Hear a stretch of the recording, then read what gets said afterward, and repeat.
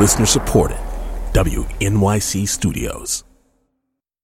Hey, babies. All season long, I've been getting these hilarious tweets about how much you love our theme song, and I love it so much, too. So I asked a few fancy pants composers here at WNYC to take a break from listening to Beethoven or Mozart and remix our fancy-ass song. Here's a little titillation for ya.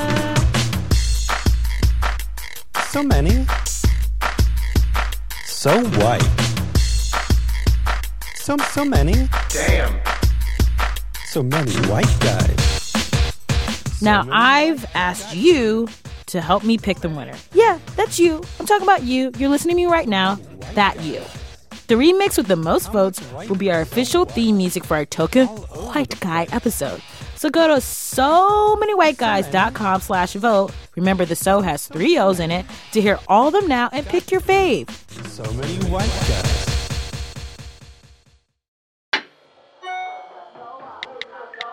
I go hard. I go hard.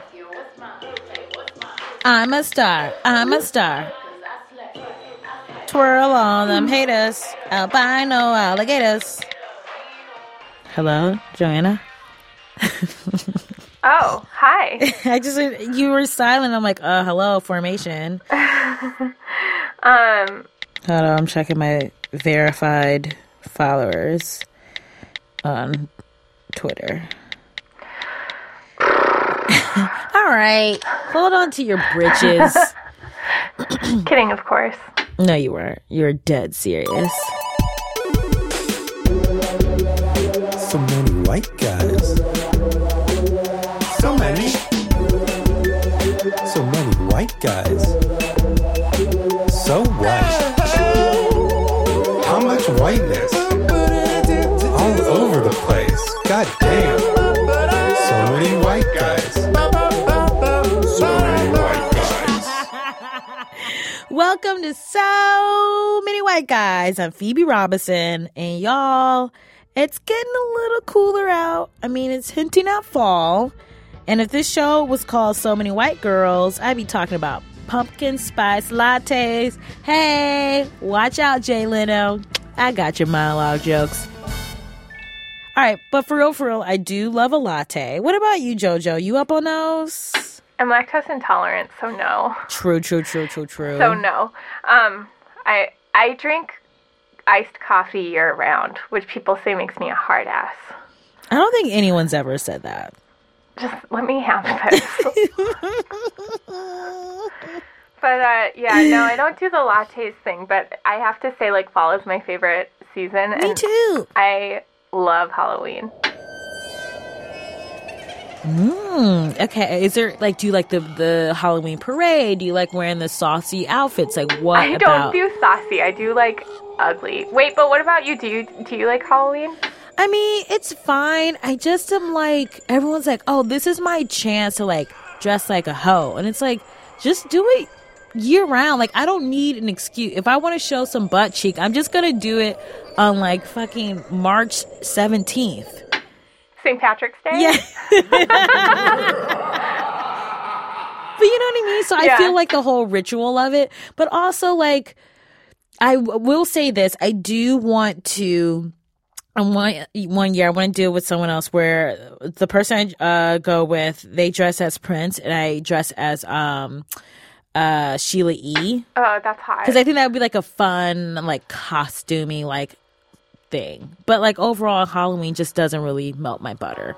Oh, man. No, I love it. Last year, I had the best idea for a costume. And I wanted to be Jamiroquai because I thought it would be so funny for me to draw on like a little stubbly beard and wear a big hat. And then I started asking people, and like anyone under 27 has no idea who he is. Which is so upsetting because it's like Virtual Insanity literally is in the top 20 of music videos of all time. It's a great song.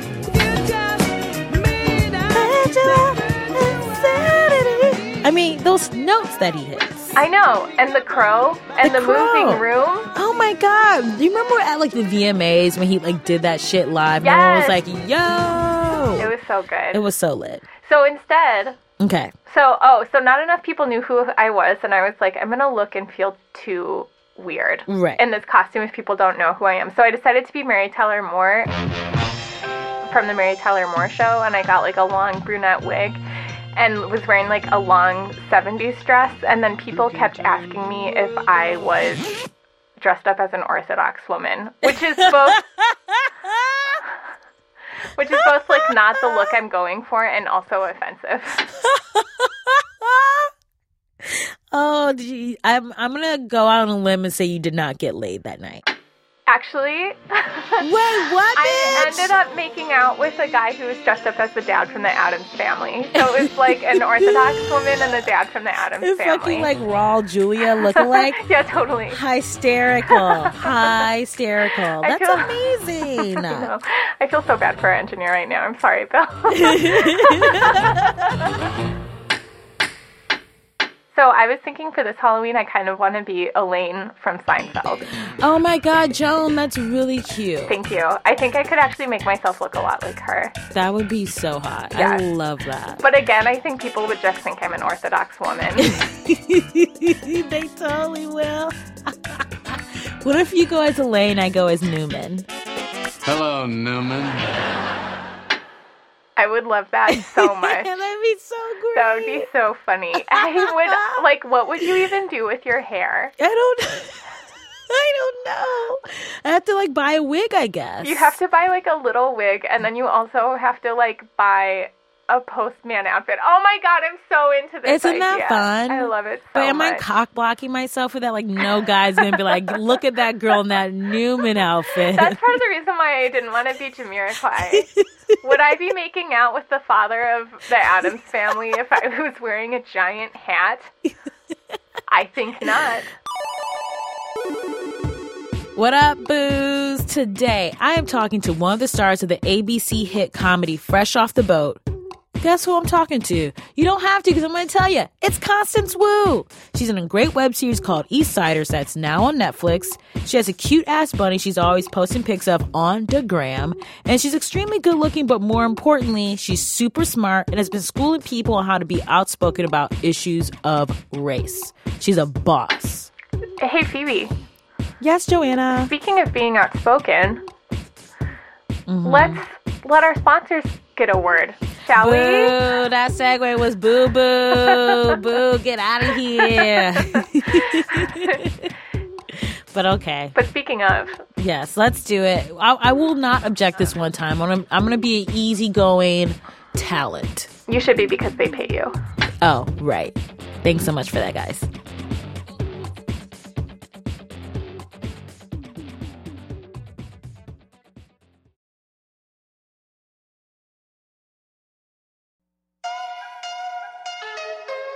Yo, we're back.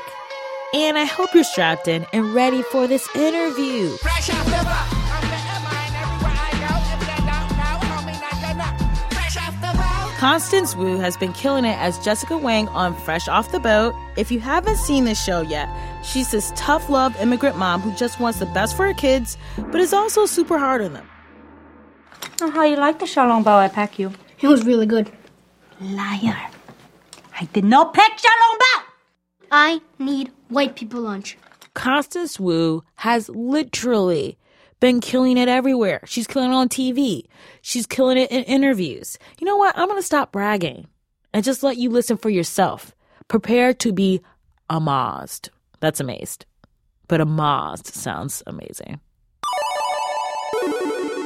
We're talking around the show, but I should say officially congrats on season 3 of Fresh Off the Boat. That's really exciting. And Thank you. You know, when that happens with a TV show, you're like, oh, okay, I'm set now. That's like Hall of Fame. We're good. We're going to have a run for a while. Is that how you are? That's not how I feel.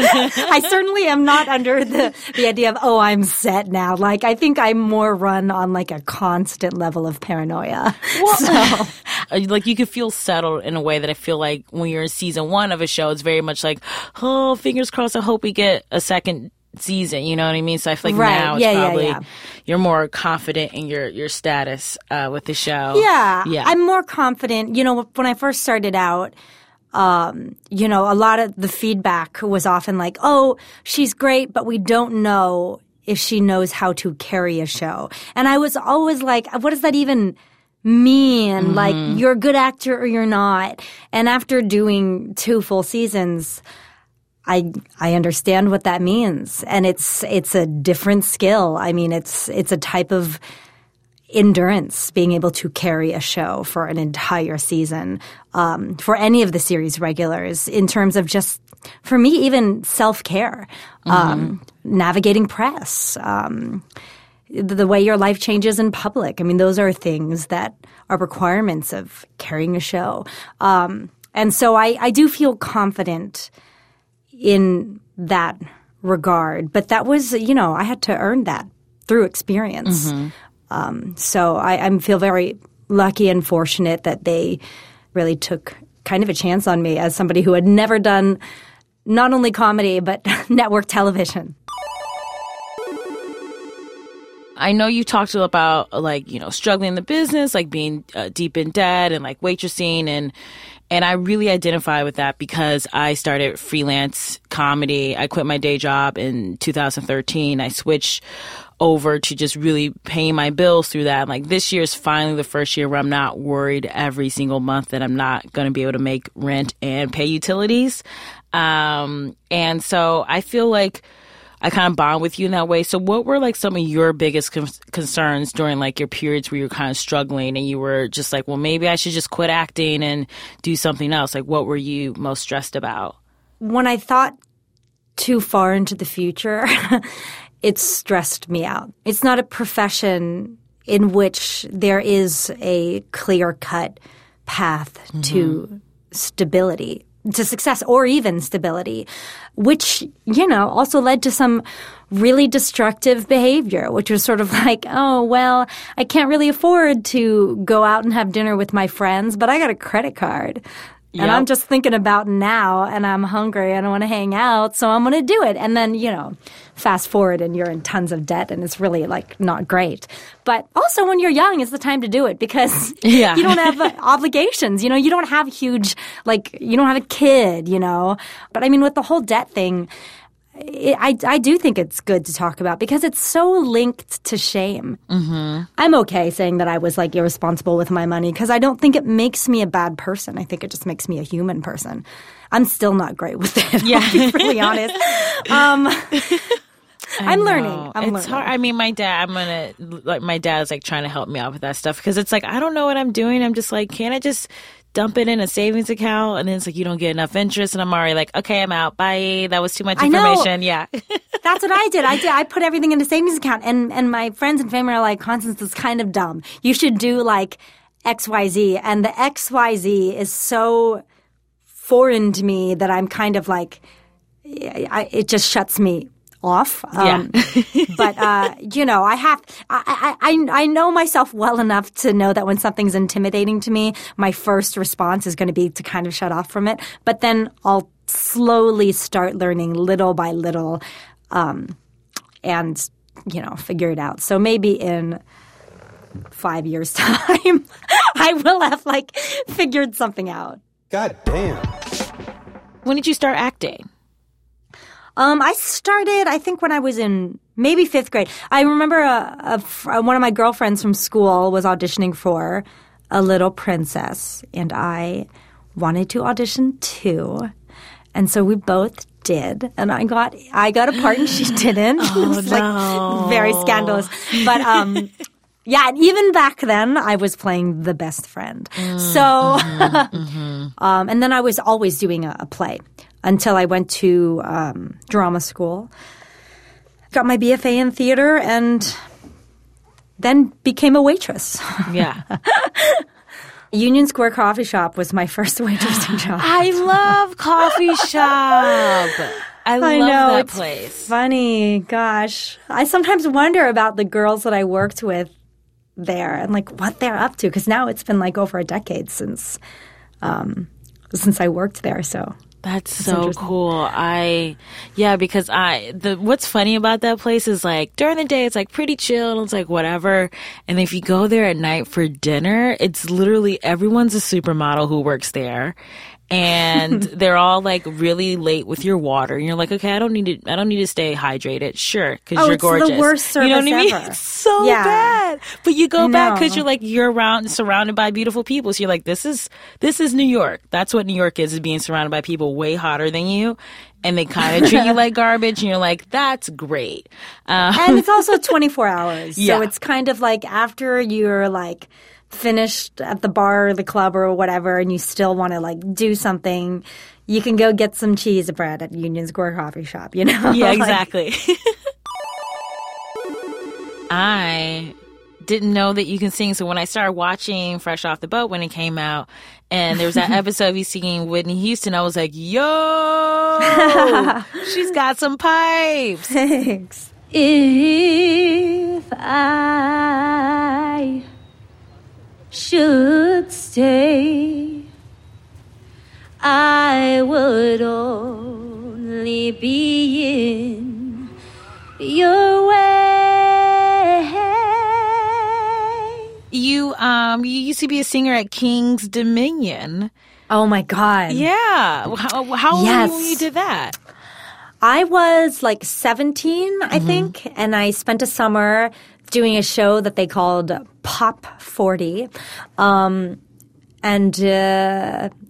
We just did like 4 or 5 shows a day.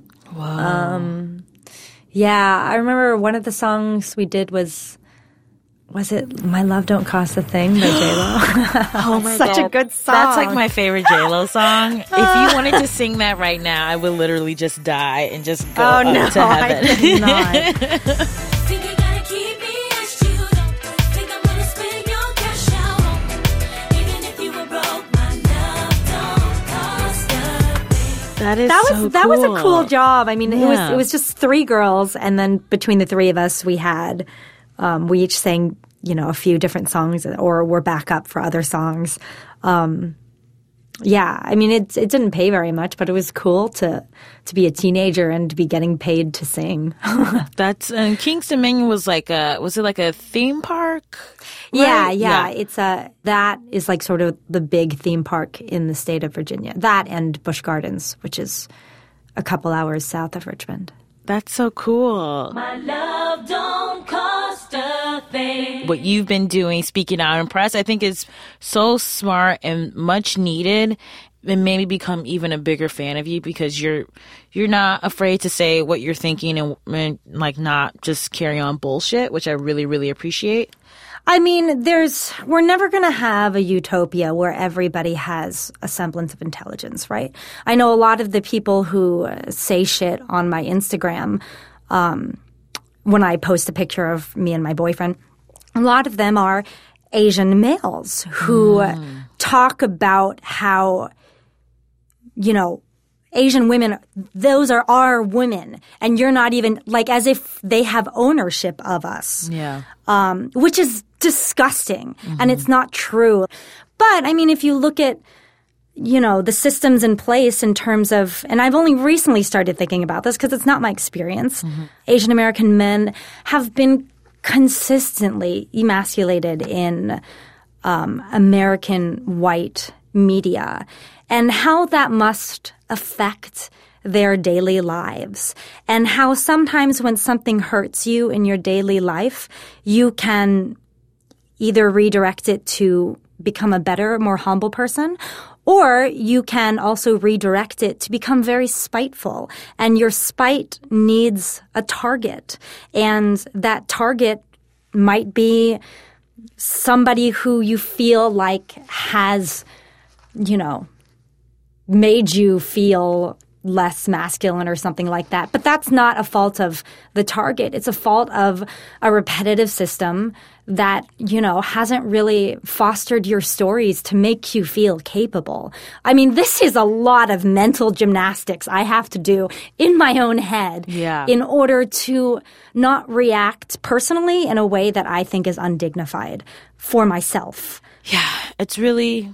Yeah, it's really hard, and I'm glad that you're able to kind of ignore those comments and not let them bog you down mentally and take you to a dark place, because that's, you know what I mean? Don't get me wrong. They do get me to a dark place sometimes. I'm a normal person who has an ego and vanity, and like normal people wants to be liked. Make no mistake. I mean, I still get hurt. One more thing about interracial relationships, because I've been in a couple. For the most part, people like pretty like chill about it, like fairly nice about it on social media. But there's this one night I got this message, this black guy who was like berating me for dating a white guy and being like, I was going to friend request you, then I saw your boyfriend's white and you're sleeping with the devil and you obviously have a small brain and what is wrong with you? You clearly don't love yourself. And it was just all this vitriol that was thrown my way. And I was like, this can't be about me. And I think what annoyed this guy a lot is because he sees how outspoken I am about race issues, just like you are. And I feel like sometimes when you are outspoken about that kind of stuff, people then assume that if you're woke, that means you're extremely militant. So then they can't process that you would be attracted to anyone outside your race or that you're just open to loving anyone. Do you find that to be the case with you and how people react to you being in an interracial relationship? For sure. And, I'm not going to be so proud as to say that I don't think that their arguments don't have a little bit of merit, as a person who reads about this kind of stuff. I mean, it is a fact that, I grew up in a culture that shows that the positions of power and the positions of attractiveness are typically seen in media, not in truth, but in media, as a white man. Now, whether or not this influences my personal affections, it could be something that influences it, and it could not. What I'm trying to do is just try to live best with how my heart feels and have an awareness of these arguments. I don't know if that makes sense. No, absolutely, because you feel a sense of responsibility. Yeah. But you also, like obviously it would be great if I got married to a black guy and we have like black love and like all that stuff. That's amazing. But if that doesn't happen and I end up marrying someone outside of my race, I don't think I should ever be made to feel like, like I failed in some way. And I think a lot of times that's what happens with people like us, is they make us feel like, oh, you didn't do everything right because of that one thing. This is why I think, media representation is so important, because it does inform us implicitly and explicitly when we're young. I mean, like something as simple as the idea that a woman shouldn't have a hairy armpit, for example. There's no actual like health or factual evidence behind why scientifically a woman should not have that. But we grew up with it culturally as being the norm. So much so that, when we see a hairy armpit, or me, like, the first response is to think it's unattractive when it actually isn't. Absolutely. I remember when I was in middle school and my mom, I'm kind of a hairy person, so I just started getting leg hair pretty early on. And my mom was like, I'm not allowing you to shave your legs. And I was like, but I want to fit in. And it's just like, looking at that now, it's like, no, my mom was totally right to like just let me be a kid and not worry about like having to fit within that beauty standard. But in middle school, that angered me so much that she wouldn't let me shave my legs. You almost sound like you had a Chinese mom. Because, I mean, I know with my mom, like I wasn't allowed to shave. I wasn't allowed to wear nail polish. I wasn't allowed to pierce my ears. I wasn't supposed to read 17 magazine, even though I really wanted to. It was all like, stop worrying so much about how you look. And I was so mad as a kid. But I think my mom was kind of right. She was teaching me what to build my worth and my value, not on my physical appearance, but on, my brain and my activities and things like that. So, in retrospect. Yeah, our moms are right. And they should probably hang out at some point and be like, see, we told you guys so. Okay, I know we got to get out of here, but I want to talk to you a little bit about the whole blackface, yellowface thing you talked about in regards to Scarlett Johansson and that movie Ghost in the Shell, because I absolutely loved what you said, and I completely agree with you. Do you want to give a little background on what happened there for the people who don't know about this whole issue yet? It actually originally came out of a panel discussion I was doing.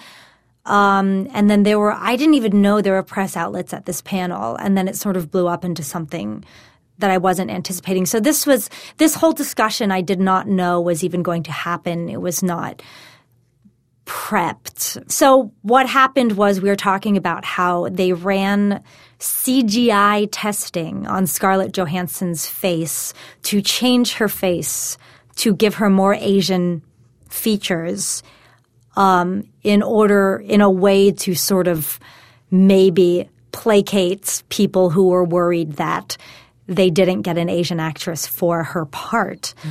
And I think it blew up into a big thing because I used the term blackface, and I think some people thought I was saying that her casting, like the act of giving her the part, was blackface, which I did not say. Right. And I think if I remember correctly, I said, this is yellowface, and what they're doing with the CGI testing of changing her face, it's like the practice of blackface but employed on Asians. And I use the word blackface because it is more evocative.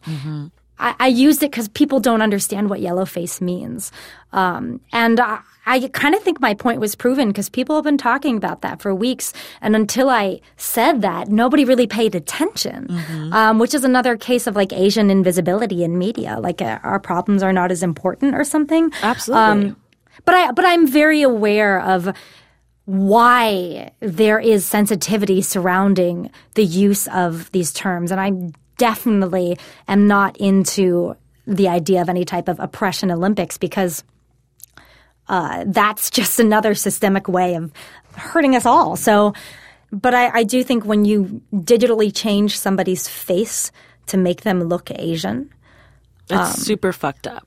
It's better if they didn't even do it and just like, you know what, we're going full on white for this character and that's what we're doing. But to like sort of like throw us a bone and be like, oh, well, maybe if we like make her eyes a little more slanty, are you guys okay with that? I mean, that's even worse. Yeah. You know? So. And there is this element of like, obviously you can't do a show in blackface or anything like that because that's like, not, I think we all can pretty much agree that that's not okay, even though every Halloween I see people walking around in New York in blackface and I have to like not do you? Crushed. Oh yeah, I've like my God. Absolutely, like no one cares. Like people are like it's an honor of like Kanye West, and it's like, but you don't have to paint your skin. You don't have to do it. But I feel like with yellowface, there is this element of maybe it's because Asians are considered the model minority, or there's just this kind of like, oh, who cares? It's like not a big deal. It's not offensive. It's just mind-boggling that is like people aren't outraged by it. Yeah, it's like our culture turns into a decoration rather than something that has very human roots. You can't boil down our experience to the way we look. That's and you can't then use it as a decorative or fun kind of thing. You know, with I didn't know people still did costumes like that, but I actually got in not a fight, but a huge discussion with the showrunner of our show during the Halloween episode where like Lewis dresses up as Mr. T. And I was like, I don't know if this is cool. Like, and they're like, well, he's not going to be wearing blackface. He's just going to have a mohawk and he's going to have like the chains and all that kind of thing. A mohawk is just a mohawk. And because I really believe in like really doing your research before you're reactive about something, I like went and I looked up all these clips of Mr. T and I found some where he's talking about how his hairstyle is not just a mohawk. It's a tribute to his African Mandingo roots and it's not just a style. And I was like, I sent that I was like, I actually don't think it is that. Like, Yeah. I don't want to step on any toes. I'm not a showrunner. Like, I know how incredibly hard it is. And I think our team does an awesome job. But I want to just like, be careful about these things. I was like, well, at least we should say something. And, she heard me and they wrote an extra line in there where one of the kids is like, it's not just a costume. Mr. T said, this stuff. And it was like a nice little moment that said like, hey, this thing that you think is just like a decoration or a hairstyle, it's not, that matters to me. And so, I'm glad when people call me out on it because I look into it. And I'm not always right, obviously. And when I'm not right, I learn things. And so I'm really glad about that. Well, that story just makes me love you even more. It makes me love Fresh Off the Boat even more. I'm so excited for season 3 to come out. Thank you so much for joining me today, Constance. You were an absolute delight. I really enjoyed our conversation. Thank you. It was so nice talking to you.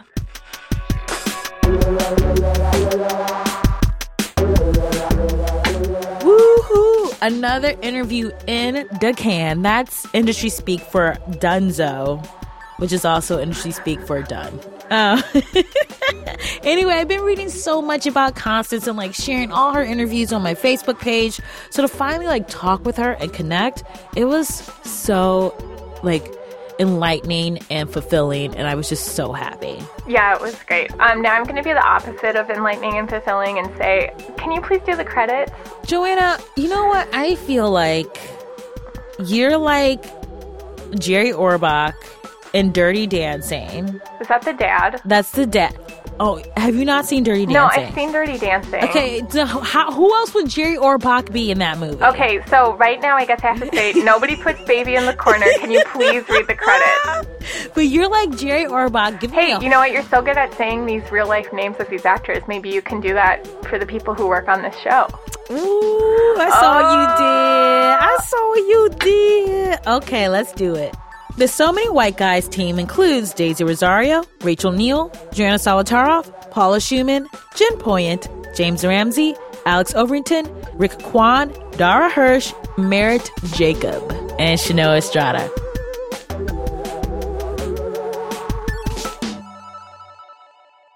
Friday, 1:24 p.m. Hey, Phoebe, it's Alana. Please call me when you get this. Yes. Okay, talk to you soon. Good to see you. Please call me soon. Bye. I'll text you. End of messages. Hey, babies! I know I'm supposed to let you go, but I have one more thing, and this is a pretty cool announcement. So, as most of you know, I have a book coming out on October 4th called You Can't Touch My Hair and Other Things I Still Have to Explain. Of course, you know, because I've talked about it 10 billion times. But, okay, this is like the most important time that I've talked about it because I've announced my tour today, baby. That's right. I'm doing a book tour. This is my very first book tour. I'm going to like so many places. I'm going to Malaysia. I'm going to, Marrakesh. Okay, just kidding. I'm going to Cleveland, Ohio, and like Chicago, New York, LA, San Fran, Portland, Seattle. There's a whole bunch of other places I'm going to. I'm really excited about it. It's going to be so much fun, and I want to see all your beautiful, lovely faces. So here's the deal. You can go to my website, which I got ready just for this particular thing. Like, I worked so hard on making this website, like, not as ignorant as it could have been. So I really want you guys to go there to www.phoeberobinson.com. And just in case, because a lot of people don't know how to spell my name, even though they're super confident that they do know how to spell my name, trust me, you don't. So it's P as in Paul, H-O-E, B as in boy, E, Robinson.com. And it has all my details on my book tour. You can also pre-order my book on the website. You can also, email my manager if you want to. She probably won't respond if it's a stupid request, but email her. Shanoa's great. So go to phoeberobinson.com. And you guys, thank you so much. I really appreciate all the love. And I hope to see you out on my tour. Okay, love you, mean it. YQY.